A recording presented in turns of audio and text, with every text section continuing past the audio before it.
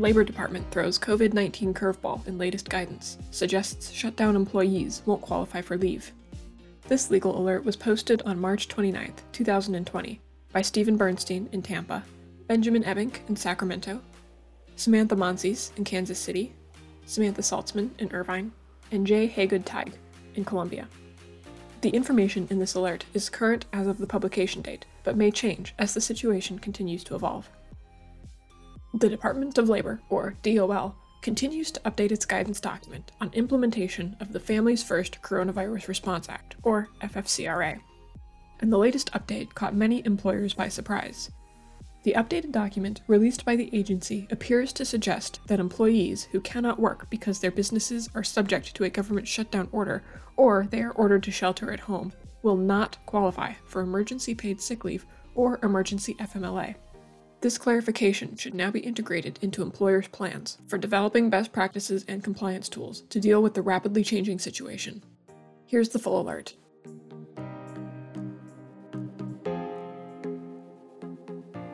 Employees forced home by shutdown orders alone excluded from paid leave? The DOL's guidance appears to suggest that if employers send home workers and stop paying them, these workers are not entitled to paid sick leave or expanded family and medical leave if the employer closes the worksite for lack of business or because it is required to close pursuant to a federal, state, or local directive. This would be true whether the closure occurs before or after April 1st, the effective date of the law, and even if workers requested leave prior to the closure.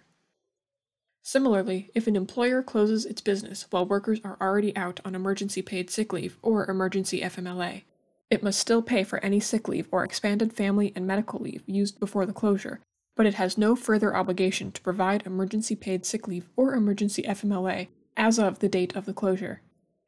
Instead, the agency directs workers to determine whether they are eligible for unemployment insurance benefits, pointing them to their state workforce agency or unemployment insurance office for specific eligibility questions. The guidance also reminds workers that they will not be eligible for unemployment insurance if their employer is still paying them pursuant to a paid leave policy or state or local requirements. Furlough versus layoff. Distinction without a difference? Questions have also been raised over the difference between furloughs and layoffs. For purposes of paid sick leave or emergency family medical leave, DOL's updated comments appear to suggest that the agency equates furlough to any layoff where employees are no longer working. And, as explained before, furloughed employees are not entitled to emergency paid sick leave or emergency FMLA regardless of whether their employment has officially ended. Certification confusion. As of late Thursday, the questions and answers posted on the DOL's website instructed all employers to maintain detailed documentation about any paid sick leave or emergency FMLA taken by their workers in order to later prove eligibility for tax credit reimbursement. But, by late Friday evening, the answer changed. The DOL now says employers must collect documentation in support of leave, as specified in applicable IRS forms, instructions, and information. To date, the IRS has not yet released any such certification forms. The DOL also says that employers can require workers to provide additional documentation in support of emergency FMLA taken to care for children whose school or place of care is closed, or if a child care provider is unavailable due to COVID-19 related reasons. This could include a notice of closure or unavailability from a school, place of care, or child care provider, including a notice that may have been posted on a government, school, or daycare website, published in a newspaper, or emailed from an employee or official of the school, place of care, or child care provider. The reality of telework. The DOL also provided a series of questions and answers addressing the increasing reality of compulsory telework around the nation and its interplay with FFCRA benefits. The agency indicates that employers can adjust typical work schedules to accommodate remote workers, and so long as the employees are able to work their regularly scheduled hours, such workers would not be eligible for emergency FMLA or emergency paid sick leave.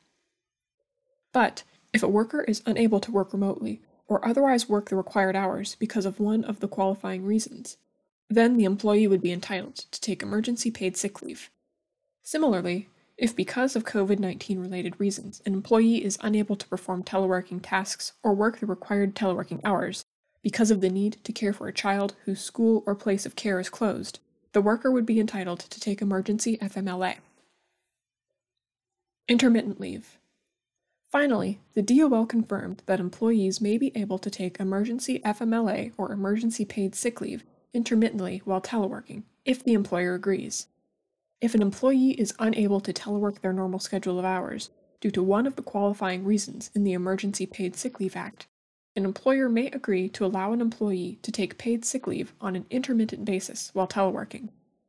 Similarly, if someone is prevented from teleworking their normal schedule of hours because they need to care for a child whose school or place of care is closed, or their child care provider is unavailable because of COVID-19 related reasons, an employer may allow the employee to take emergency FMLA leave intermittently while teleworking.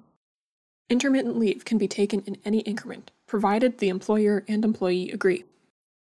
For example, if you agree on a 90-minute increment, an employee could telework from 1 p.m. to 2:30 p.m., take leave from 2:30 p.m. to 4 p.m., and then return to teleworking.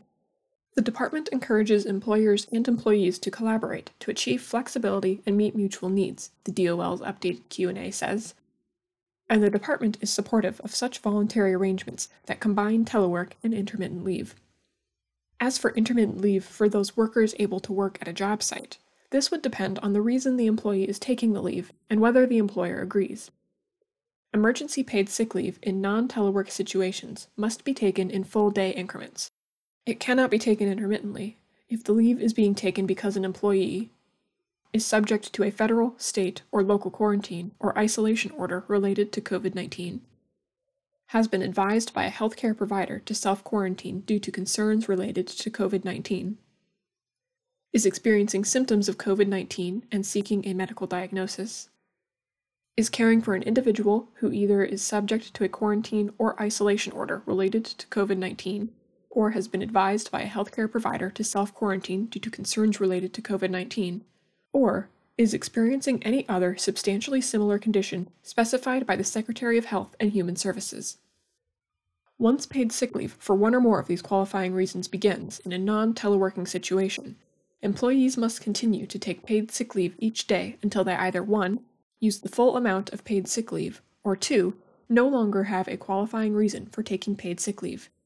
This limit is imposed because FFRCA's intent is to provide such paid sick leave as necessary to keep you from spreading the virus to others. However, if an employee and employer agree in non-telework situations, emergency paid sick leave can be taken intermittently to care for a child whose school or place of care is closed, or whose child care provider is unavailable because of COVID-19 related reasons. Similarly, emergency FMLA can be available in such a situation with an employer's permission and when an employer can agree upon such a schedule with a worker. Conclusion. While much confusion remains, and further clarity on these and other points will need to be made by the DOL, this updated guidance begins to flesh out some of the more complicated issues that have been vexing those employers trying to figure out how to comply with the new law come April 1st, 2020. Still, you should expect further revisions and clarifications as the agency and employers begin the process of implementing this unprecedented new law. You should not be surprised if you see the FP COVID-19 Task Force publish additional explanations on this and other aspects of the CARES Act. Fisher Phillips will continue to monitor the rapidly developing COVID-19 situation and provide updates as appropriate. Make sure you are subscribed to Fisher Phillips Alert System to get the most up-to-date information. For further information, contact your Fisher Phillips attorney or any member of our COVID-19 task force. If your business has questions about a designation as essential business under a local shelter-in-place or shutdown order, contact any member of our Essential Business Task Force. You can also review our nationwide comprehensive and updated FAQs for employers on the COVID-19 coronavirus, and our FP Resource Center for Employers, maintained by our task force. This legal alert provides an overview of a specific developing situation. It is not intended to be, and should not be construed as, legal advice for any particular fact situation. Thank you for listening to this Fisher Phillips Legal Alert. You can find more podcast episodes like this by searching for Fisher Phillips News on iTunes, Podbean, or wherever you listen to podcasts.